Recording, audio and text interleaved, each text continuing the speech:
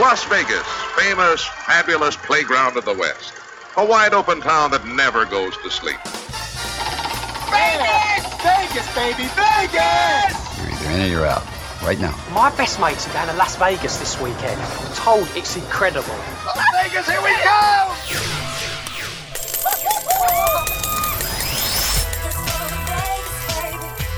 Pack your bags and get ready for a different kind of Vegas experience with someone who knows Vegas inside and out.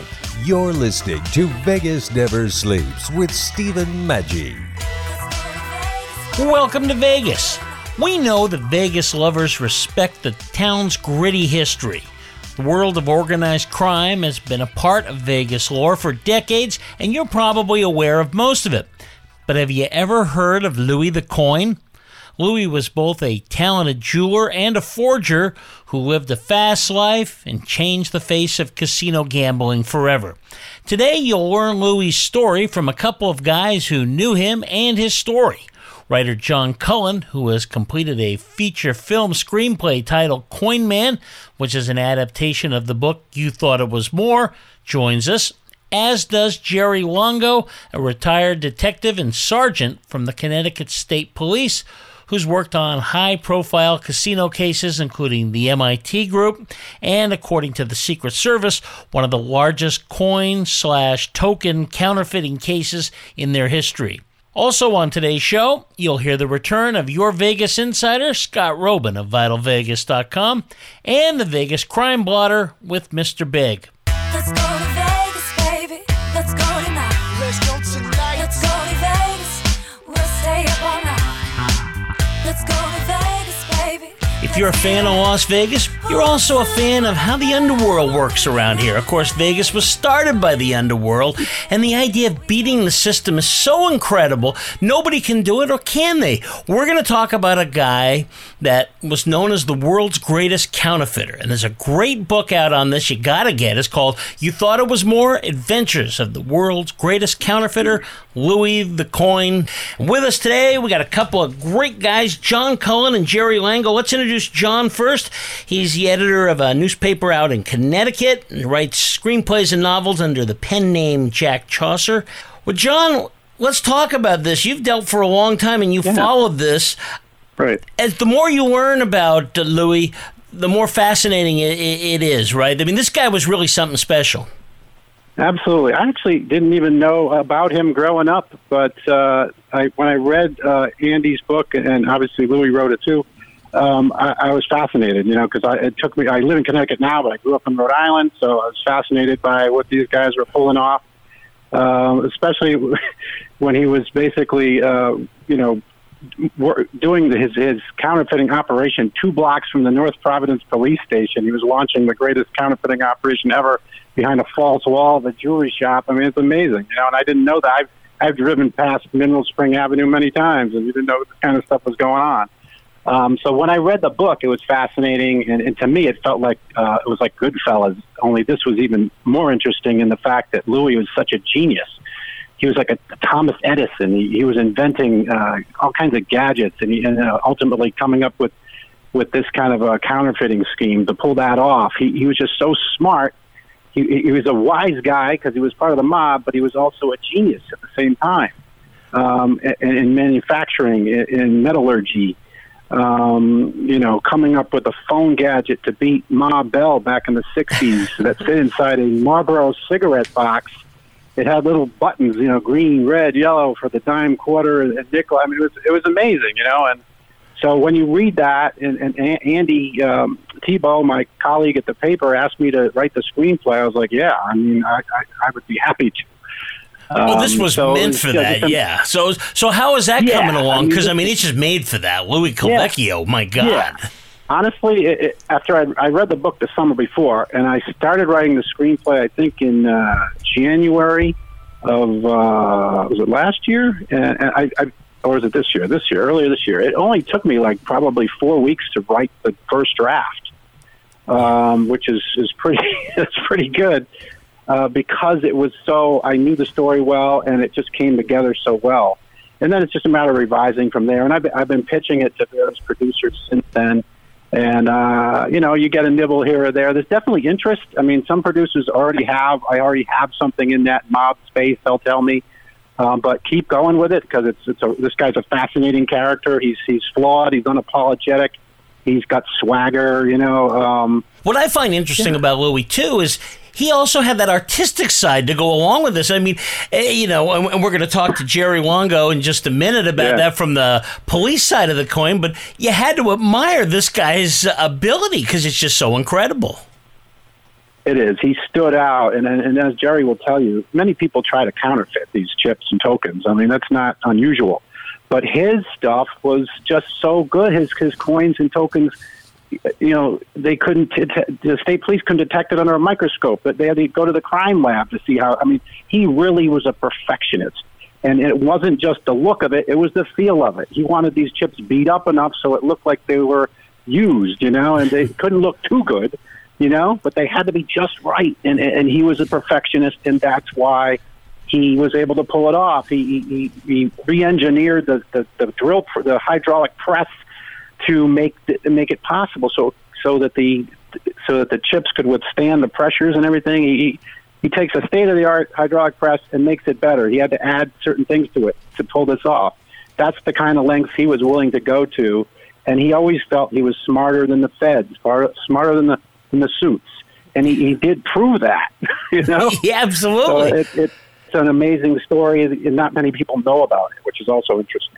Well, let's introduce somebody from the good guys from the law side. Jerry Longo, right now the supervisor, senior investigator of the Gaming Commission, which includes Gaming Commission and Security Department investigations. He's been with the Mohegan Tribal Gaming Commission since 2003, and Jerry's worked in law enforcement for any number of years before that and was involved with this. Jerry, as somebody who was on the other side, you had to grudgingly admire this guy in a way, right? Because he wasn't out hurting people, but he was doing incredible stuff. I wrote the foreword for the book. Yeah, I know him. We became friends. Post-arrest, he sent me when he was in Fort Dix in a federal pen, he wrote to the department anyway, not to me directly. He didn't have my address, but he wrote to the department and sent me a Christmas card. So I wrote him back, and then we started writing to each other, and then we exchanged phone numbers, and I would get hey, you have a phone call from inmate number so-and-so, and we would talk, and we became friends, and we stayed that way. And then Andy Tebow and I and he, we taught some classes at some colleges, good guy, bad guy classes, but I called him every once in a while, and we just stayed friends. He reminded me of half of the guys in my family. I mean, you could tell by my name, I'm that kind of guy. So, and I had my family had some small indiscretions in their past, but and you either my family became a crook, a priest, or a cop. So I, which way I went, but we became friends only because I treated him like a gentleman. And if Louis was anything, he was a gentleman. He was a criminal. He was a great criminal, right? But he was also a gentleman. When he got arrested in New Jersey, they kind of roughed him up a little bit when they were treating him, not beating him with a rubber hose or anything, but they didn't treat him very well. And when I went to arrest him in Connecticut after my case concluded, and it took almost 2 years to put my case together, I invited him to the barracks, and I had cannoli and espresso. I brought him in the back door. I wouldn't let him. I took him around the press. We chatted. We talked about making Sunday gravy. We talked about that kind of stuff. And I said, now I'm going to take your picture. Hey, does your mother use neck bones in her sauce? And I said, okay, now I'm going to take your fingerprints. So we connected as people because we were both polite to each other. Back with more from writer John Cullen and retired detective and sergeant from the Connecticut State Police, Jerry Longo, in just a moment. You're listening to Vegas Never Sleeps with Stephen Maggi, coast to coast on the Talk Media Network. Let's go to Vegas, baby. Let's go tonight. Right now. Let's go to Vegas. We'll stay up all night. Let's go to Vegas. Let's get away. Boy, Man, I had a rough night's sleep. Ugh, boy, whew, I got a letter from the IRS yesterday, and I just couldn't sleep. Man, I'm dying here. Somebody help me. IRS problems affect more than just your finances. If you're ready to take back control of your life and you owe more than $10,000, you need to call the Tax Doctor. Their expert staff can immediately protect you from the IRS and state collectors and get you the best possible tax settlement guaranteed. The IRS has recently released new programs geared in helping struggling taxpayers, where you may qualify to settle your tax debt and wipe out up to 85% or more of what you currently owe. If you owe $10,000 or more in back taxes, call the Tax Doctor right now. See if you qualify to pay less. Call 800-511-6983. That's 800-511-6983. Again, 800-511-6983. That's 800-511-6983. If you're living with diabetes and using insulin, you know the pain of pricking your fingers over and over again. By wearing a small remote device called a continuous glucose monitor, or CGM, you can reduce the pain of pricking your fingers right away. If you're testing your blood sugar 4 or more times per day, injecting insulin 3 or more times per day, or using an insulin pump, call the Diabetic Health Hotline today and learn about the latest CGM technology. A CGM can immediately reduce pain. It's accurate, easy to use, and helps you make better diabetes treatment decisions. And if you have Medicare, you can get a new CGM at little or no out-of-pocket cost. Plus, get free shipping, and we'll bill your insurance company for you. Call now to receive your new continuous glucose monitor at little or no out-of-pocket cost. Paid for by U.S. Medical Supply. Call 800-273-2295. That's 800-273-2295. Again, 800-273-2295. That's 800-273-2295.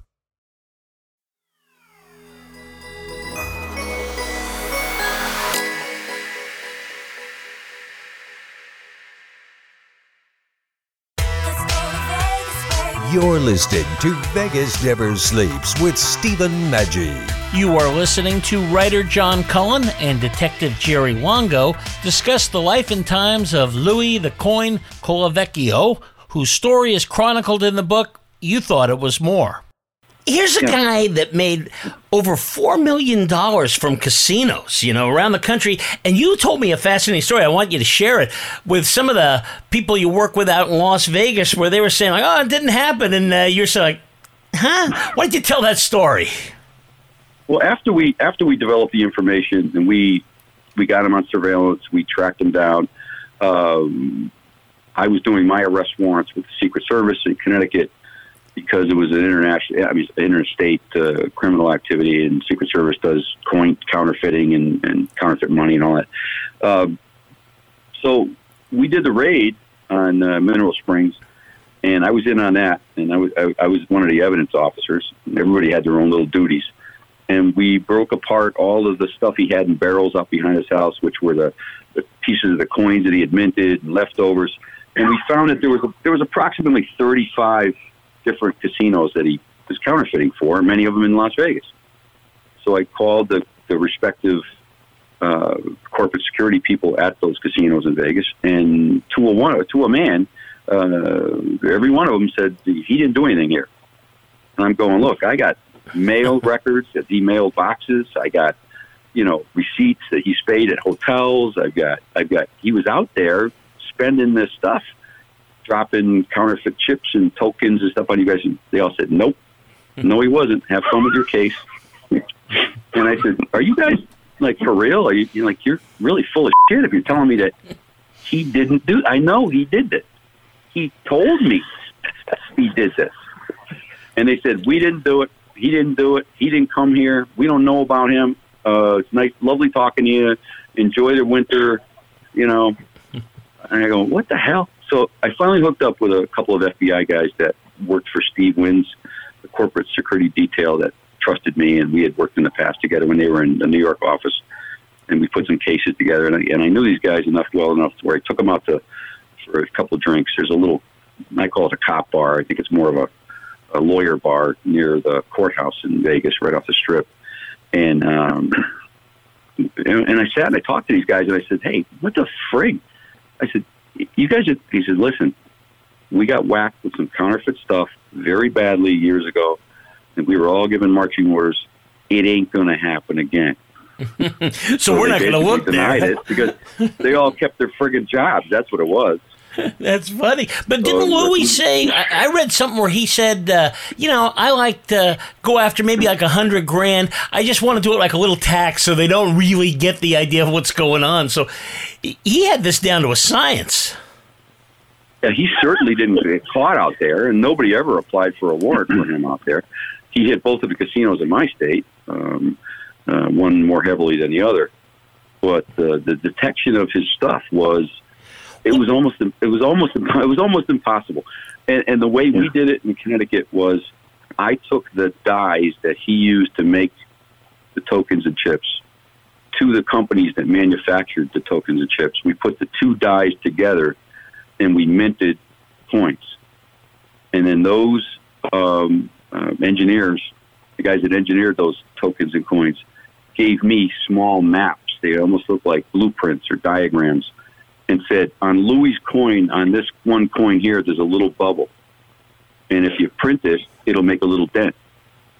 And if you have a little dent, it'll make a little bubble. It's the reverse of whatever it is. When you mint the coin, you get the reverse of whatever your die is.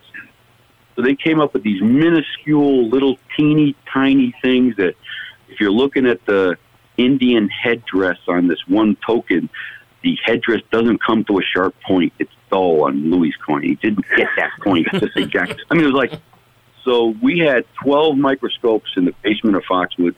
We had guys working 12-hour shifts because the judge said, if you don't pull all of the evidence out, I'm going to throw the case out. You can't leave. If you know there's counterfeit money in this bank, let's say, you can't leave it there. You got to take it out. Right. So we had to go through every token, the entire Foxwoods inventory, hundreds of thousands of, and we picked out all the bad ones that we were aware of. I want to talk. We were that close. Well, I want to talk to John about his personality, but before we get into that, one last thing, Jerry, and that is kind of explain to us where he fit into that whole map of the underworld. Because he wasn't running things; he was an important part of it. Where did he fit? Who did he work for? That kind of thing. Oh, well, you always, for Louis' sake, I would say he was a friend of theirs. Mm-hmm. So I think that's the best description in mob terms or whatever it is, and kind of things that I would use in my own family. Yeah, so I can't find any direct connections. So he wasn't directly reporting to somebody. Then he was kind of almost an independent contractor. Oh yeah, he absolutely was. One of my evidentiary explorations into the stuff that we seized was I took his Rolodex, and he did use an old-fashioned Rolodex that had the little cards in it. And he had all of the mob bosses' names and all of the information and phone number and receipts and stuff. So they helped fund this whole thing, the Patriarch of Crime family, but mostly under the auspices of Louis Monacchio, who was called Baby Shanks. That was his street name.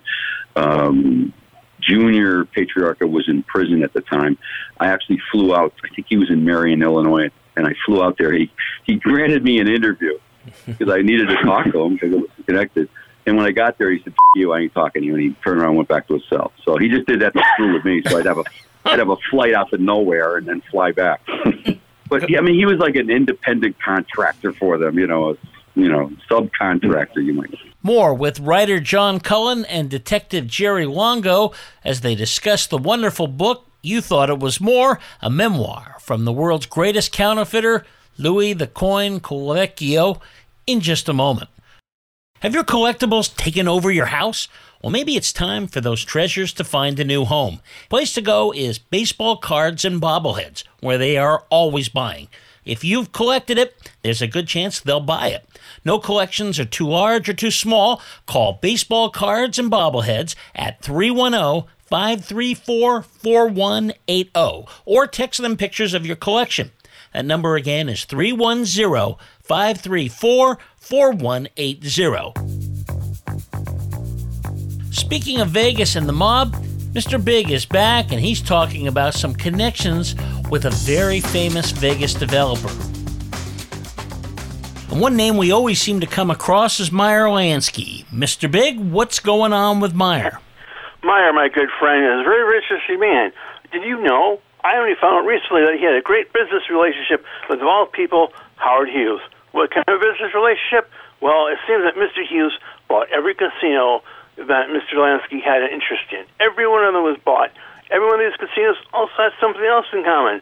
Not only were they partially owned by Mr. Lansky, but they all had Teamster loans to get them started. Really, what's really interesting about this all is that Mr. Hughes had the most advanced intelligence operation known on the face of the planet. He worked closely with the FBI and the CIA. And if you didn't think that he didn't know that Mr. Lansky was involved and then involved as well with Teamster's loan, I'm thinking you're on drugs. We will have more Vegas mobster stories again next week with Mr. Big. You're listening to Vegas Never Sleeps with Stephen Maggi nationwide on the Talk Media Network. Ciao, I am Giada Valenti.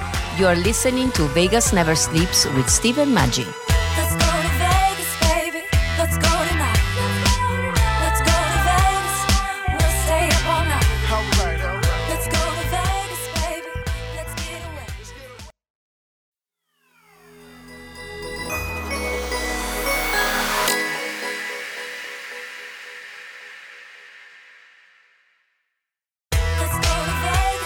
Now, let's return to Vegas Never Sleeps with Stephen Maggi. You are listening to Vegas Never Sleeps. I'm Stephen Maggi, and I'm chatting with screenwriter John Cullen and Detective Jerry Longo about the fine book You Thought It Was More by the late Louis the Coin Colavecchio, Andy Thibault, and Franz Dusky. Well, John, let's talk about his personality, because this guy, I'm reading about him, and I'm talking to you guys, he's beyond just an artist and a smart guy. This guy almost is living kind of a James Bond kind of thing, real cool guy. He lived a real interesting life. Well, the interesting thing is that he had immigrant parents who tried to raise him the right way, and he went to Providence College and was supposed to go the business route. He, worked in his father's tool and die shop, which is where he learned a lot of these trades, a lot of these skills. But the thing is, he grew up in Federal Hill. So Federal Hill is where the Patriarca family was really held sway, and he was rubbing elbows with interesting people, and he saw the cars they were driving and this lifestyle they were leading, and he was kind of ended up going that way. And one of the reasons is his mentor was Vincent Mealy from Sherwood Manufacturing, he was a co-owner with Raymond Patriarca of that garment factory. So Louis kind of got started making some money with Vincent at his factory, working with garments and stuff and sweaters and stuff. And Vincent kind of groomed him to go along on some schemes with him, including, he really got started selling fake cashmere sweaters to idiots on the street. They would try to sell boxes of them, and in some cases they were able to sell them boxes. I got to get rid of this swag, and they're able to sell the boxes with the guy and not even looking in to see what it was, and he's paying, $10 for 2 boxes or 5 boxes or whatever it is. They started doing that kind of stuff, and then obviously they, because it's a mobbed up manufacturing facility, they're getting 5,000 stolen designer raincoats coming in on a truck from Fall River, and so it's Louis realizes they get a tip from a Providence police officer that was mob friendly. The FBI's watching your factory right now. They're about to raid your place in like an hour, so they have an hour to get rid of these 5,000 stolen designer raincoats. But fortunately, it's a big complex, so they talk to their friend Jimmy across the way. He's got a dock, and they can kind of move this stuff to a truck on that dock so the cops don't know. And then they take the truck and they move it to a different facility. So by the time the cops come in, it's gone. And because, Louis took a big role in helping that happen, that really made him become a stand-up guy, as Raymond Patriarca called him. He stood up for Vincent and he got Vincent out of there. He ran that operation to make the place, to clean the place, quote unquote. And so Raymond, he took a liking to him. And as time went on, Louis, just kind of kept thriving in that environment and coming up with ways to make money for Raymond and for the family, for the associates. And obviously the phone gadget I mentioned was a big hit, because that was, all the bookies wanted those. They were like, oh, wow, we can beat long-distance phone calls with these gadgets that fit inside a Marlboro cigarette box. This is awesome. How much for one of those? $250, Louis says. So he's making $250 back in the 60s. That's pretty good money on each of those boxes he's creating. So he's starting to generate money and coming up with ideas, and and he just fit right in. His skill set was like, not typical. he wasn't a hitman like a bunch of the guys he was hanging out with. He was like the smart guy, you know? Yeah, well, he sounds a little like a Henry Hill, except Henry Hill didn't have that kind of skill set or anything. But in terms of just loving the lifestyle, he did it did draw him, right? It's like, hey, I want to live like this, you know, and I understand he was a ladies' man and stuff, and it's a way to impress, let's face it. Right. He was a smarter version of Henry Hill. That's what I'm saying. That's why I immediately thought this is like Goodfellas, only it's on steroids in some ways, because it's more a little more technical, and it's the brain power, and he really had this catch me if you can kind of attitude, you know, and swagger to him, and he really did feel like he was smarter than the cops, and he did kind of prove it. Well, and that goes back to Jerry. From what I understand, a lot of the guys in the Secret Service and other cops, they kind of had a following for him. In other words, they're trying to get him and all that, don't get me wrong, but they sort of all kind of admired him, right, and kind of enjoyed what he was doing in the sense that this guy was such a pro. Yeah, there was a Secret Service agent that I worked with in Connecticut. His name was Billy Genadowski. I'll just call him Billy G because nobody can spell Genadowski. So he and I worked this case together, and when we raided his place, we were just so happy. And he says we're really going to get to know him now. And I said, yeah. And we made some agreements. And his attorney was one of the, I think it was used to be the chief state's attorney or somebody. I can't remember what the guy's name was. Jesus, it's throwing me off. But I spoke to his representation. Even he and I got along well on the phone. So it was, there was I think in the annals of the Secret Service, this still is recorded as one of the largest coin or token counterfeiting cases in U.S. history. So not bills, not money, because people now produce $100 bills by the billions. But when you talk about tokens that would fit in a slot machine or default or screw over a casino, I mean, he's probably still got to have the record. Nobody's done it since. And now paper in, paper out, what they call ticket in, ticket out machines have kind of wiped that industry out. But he was the biggest one ever that I'm aware of. Louis helped break the system, right? Right, Jerry? I mean, Louis basically helped break the system where they had to change it. He didn't break the system so much as force casinos all over the country to use that newly developed.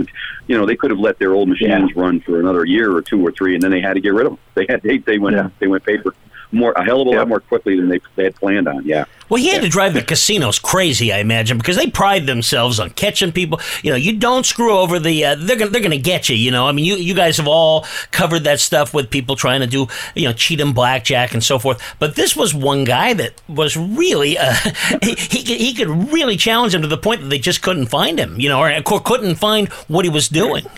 Well, he did make one interesting mistake, which cost him a lot more years in prison, was the fact that by messing with a Native American tribe, the penalties, there's some federal statutes that apply to that. If you do over an American Indian tribe that has a business like that, the penalties are pretty severe, which weren't applied.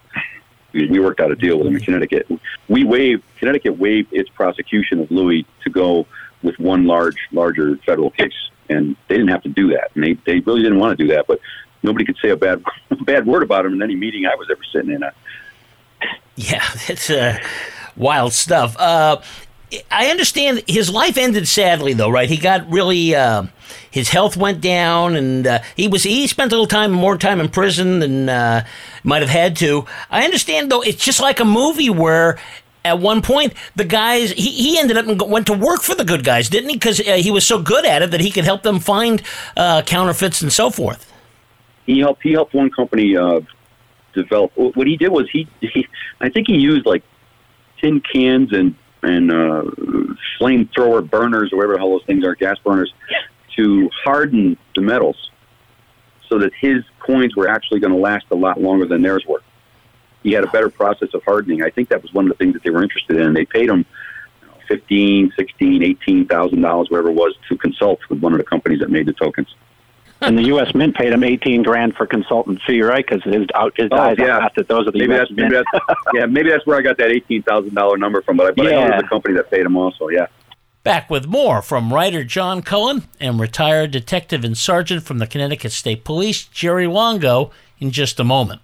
You're listening to Vegas Never Sleeps with Stephen Maggi, coast to coast on the Talk Media Network. Let's go to Vegas, baby. Let's go tonight. Right now. Let's go to Vegas.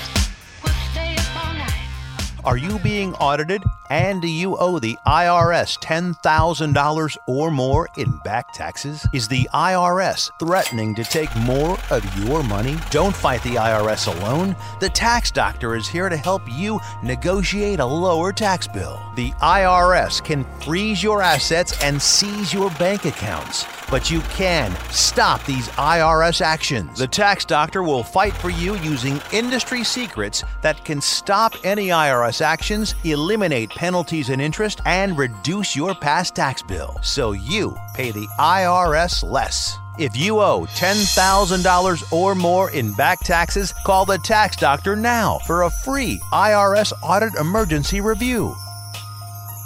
Call 800-515-4956. That's 800-515-4956. Again, 800-515-4956. That's 800-515-4956. Greece is cheap. But the airfare costs a fortune. Paris? Not much closer, and again, airfare... What about Puerto Vallarta? Let's face it, flying anywhere is just too expensive. Wait, what's this? Low-cost airlines. With one call to low-cost airlines, you'll drastically slash your travel costs. We're talking insanely low airline prices to any of your favorite destinations. Where would you like to go? London, Rome, Costa Rica, Australia? Wow, that's cheap. So why wait? Call now to learn how crazy cheap it is to fly anywhere in the U.S. or international. Our prices are so low, we can't publish them. The only way to get them is to call to instantly hear the most amazing best deals on airline travel. It's that easy. So call now and start packing. Call right now, 800-267-1806, 800-267-1806, 800-267-1806. That's 800-267-1806.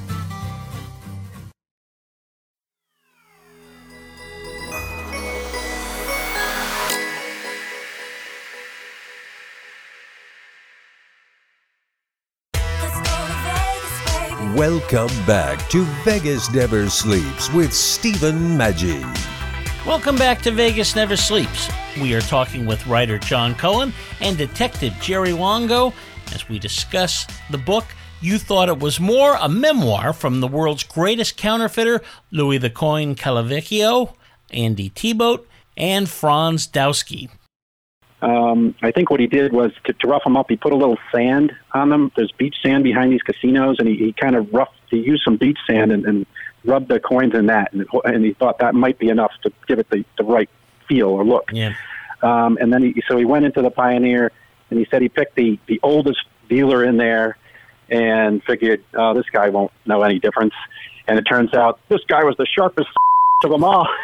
he picks up the thing and he realized the chip looked a little too good or something, and he was questioning about him. And of course, Louis was prepared for that. He said, "Oh yeah," and there was some sand on it because he did rub the sand on it. Like, yeah, I just dropped the tokens in the sand out on the beach there. I feel bad about it, but hopefully they're all right. And he said, "Yeah, it's okay." I mean, he didn't make a big deal out of it, but that guy was the one guy who noticed something might be a little weird with it. So he always had, an answer, even when he got in those little jams like that. And it wasn't significant. Nobody was like, "Oh, wait, let's pull him aside." Yeah. Like when he got busted in Atlantic City, they bring him into a room and there's a real security person. That was different. Out in Vegas, nobody called him out and put him in a room with no windows and started questioning. It was not even close to that. These are very minor little incidents that he had. So he was that good. Wow. And that it sounds like his personality was part of this, because it's not just enough to be, meticulous and have the best stuff, but these things you can still get caught, as you just told that story. And I'm thinking part of it is his personality to be able to talk his way out of things. It's the whole package here. It's not just a guy that's really talented on one end. I mean, he was one of a kind. Yeah, I think there's a certain level of confidence you get as your schemes work and you make money and it's successful, and you've put in the time. This guy put in so much time and effort to get these chips the right way. He talks about how just looking at certain colors would remind him of the chips that from various casinos. He was so aware of the details, and that's what was critical. If you weren't that good with the details, you couldn't pull this off. He was saying how if pistachio ice cream still reminds him of the color of the chips at the Seabreeze Casino in Laughlin. I mean, wow. Wow. Yeah, I mean, that is the level of detail that this guy had and brought to the table. And that's the only kind of person that could pull this off. And because he knew he had that skill, he had that confidence with it, he just was the full package to pull it off. Well, John, then I have to ask you, you're writing a screenplay and so forth. You're going to have to get the right guy, and it's going to have to be somebody particularly special, and you've got to be able to sell this this whole image and so forth. How do you do that? How do you get that kind of detail, which is crucial, to put that up on screen so people can get it? Well, really, that's the producer's job. I mean, my screenplay, I've tried to be as detailed as possible in that. We have to try to find a producer who recognizes this kind of story is an amazing one and can bring that level of detail to it, and to hire the right cast to pull off a Louis. I think, if my screenplay was produced the way it is, I'd probably need 2 Louis, because I have them starting out as, a 17-year-old kid. And then, and it kind of goes from 1959 to 1997. So you're talking about, you probably need 2 actors for that. I would really like to see Chad Verdi produce it. He was involved with The Irishman, and he's also done Bleed for This, that story about Vinny Pazienza, the boxer. And he's from Rhode Island. He's a pretty successful producer, so I'm trying to get him. But guys like him, they have films booked through 2025. So it's exactly it's challenging. It's challenging to get somebody like that. But that's the kind of guy I'd love to get, because he's Rhode Island based. He understands the Federal Hill environment in which Louis came up from, which is critical. I mean, you have to have a certain mindset to become this Louis Calavecchio, the Coin Man character. You really do. And obviously, any producer like that is going to have some go-to guys who would love to play a role like this, and who they would love to cast in it. He's just coming off a movie that he just did with called Johnny and Clyde, with Megan Fox in it, and I believe she stars as like a casino boss. And the Johnny and Clyde, I guess it's a gay twist on Bonnie and Clyde. And those 2 guys are trying to rob her casino, and she's like the devil's daughter or something, and he's plugging it on there. So that should be a really interesting movie. But a producer like that, he's going to bring something to the table to make this story come to life. And this is a story that would be set not only in Rhode Island, but in Vegas and Atlantic City, and even some scenes in Italy. I've got some scenes in Italy where he goes, he was a huge fan of Italian sports cars. He had a dealership. He was caught in Rhode Island racing the Tommaso Pantera down the highway in Broadway. He was doing 140 or whatever.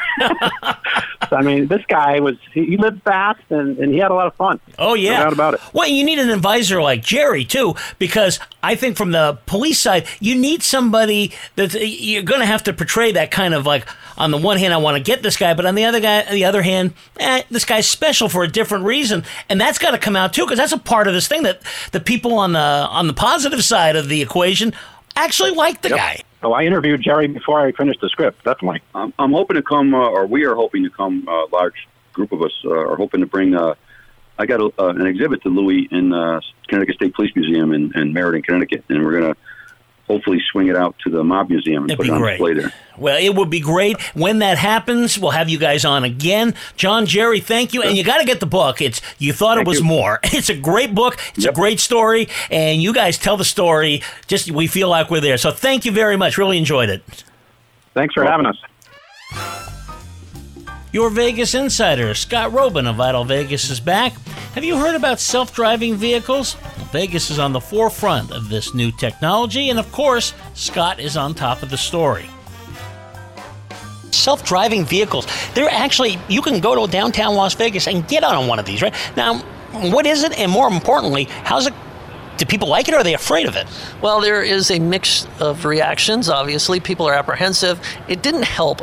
This is an autonomous vehicle. It is self-driving. There is an attendant on board. I should say that first. It only goes kind of in a circle of about 4 blocks, so it's not going across town. It really is a pilot program. The reaction is mixed because the very first day this thing was operating, a truck backed out of an alley and bumped into the autonomous vehicle. So that made international headlines. I talked to the gentleman who was in charge of their public relations, and he was not having a great day because it looked like, a self-driving vehicle crashed its first day, but really it was human error. The vehicle did what it was supposed to do, but the human driver actually kept moving and bumped into this thing. But anyway, I think it's kind of a quirky thing. I think it's cool that it's downtown. It's kind of in this concentrated area. I've ridden it. I've stepped in front of it. The first time I stepped in front of it, it didn't stop. The other times it has, and I kind of followed the thing around. It's kind of it's a sophisticated technology because it's doing a lot of calculations all at once, and there's a lot of equipment that has to go on nearby buildings, which I didn't even know about. But it's very sophisticated. Obviously, I don't think it's going to take the place of any cab drivers or ride-share drivers at the moment. But it's a fun kind of potential advance. Downtown needs the attention, and I would get on it in a second again. And it only goes 15 miles an hour. So how much damage can you do? Well, it sounds a little like, we always call Las Vegas an adult Disneyland. That sounds like the world of tomorrow. It's like something in Tomorrowland, because this really is cutting-edge technology. Eventually, I guess we're going to see these all over. I think that in time, we will. I don't think it's as close as those manufacturers would like to think it is, but I think it's out there because when you have vehicles talking to each other, humans cause accident. 90% of accidents are just like dumb drivers. So you take the dumb drivers out of it, and now you've got, yes, there will occasionally be an accident, but I think it's just going to be fun for a while, and then I think once it's kind of takes over, I don't think anybody thinks 50 years from now it's going to be people driving cars. I hope not, because there are a lot of bad drivers in Vegas, especially. Thanks, Scott, for a great insight to the daily activities in Las Vegas. Check out Scott's site, vitalvegas.com. Thanks for listening today. This is Stephen Maggi reminding you, Vegas never sleeps. Las Vegas, here we go! Let's go to Vegas, baby. Let's go tonight. Let's go to Vegas. We'll stay up all night. Have you written a book? You can become a published author with Dorrance Publishing, the nation's oldest publishing services company. Countless authors have trusted Dorrance for nearly 100 years to bring their book to the market. Our professional team will edit your text, design your book pages, and create an appealing, eye-catching custom cover. Plus, our authors benefit from a custom book promotion marketing campaign that makes your book available where people buy books, like Amazon and brick-and-mortar bookstores. So make this free call right now to claim your free author's guide to publishing. Don't wait another day. Take one step closer to realizing your dream of becoming a published author and seeing your name in print. You've already written a book, so the next thing to do is make this free call right now to Dorrance Publishing and get your free guide to publishing. Call right now. Call 800-923-8625. That's 800-923-8625. 800-923-8625.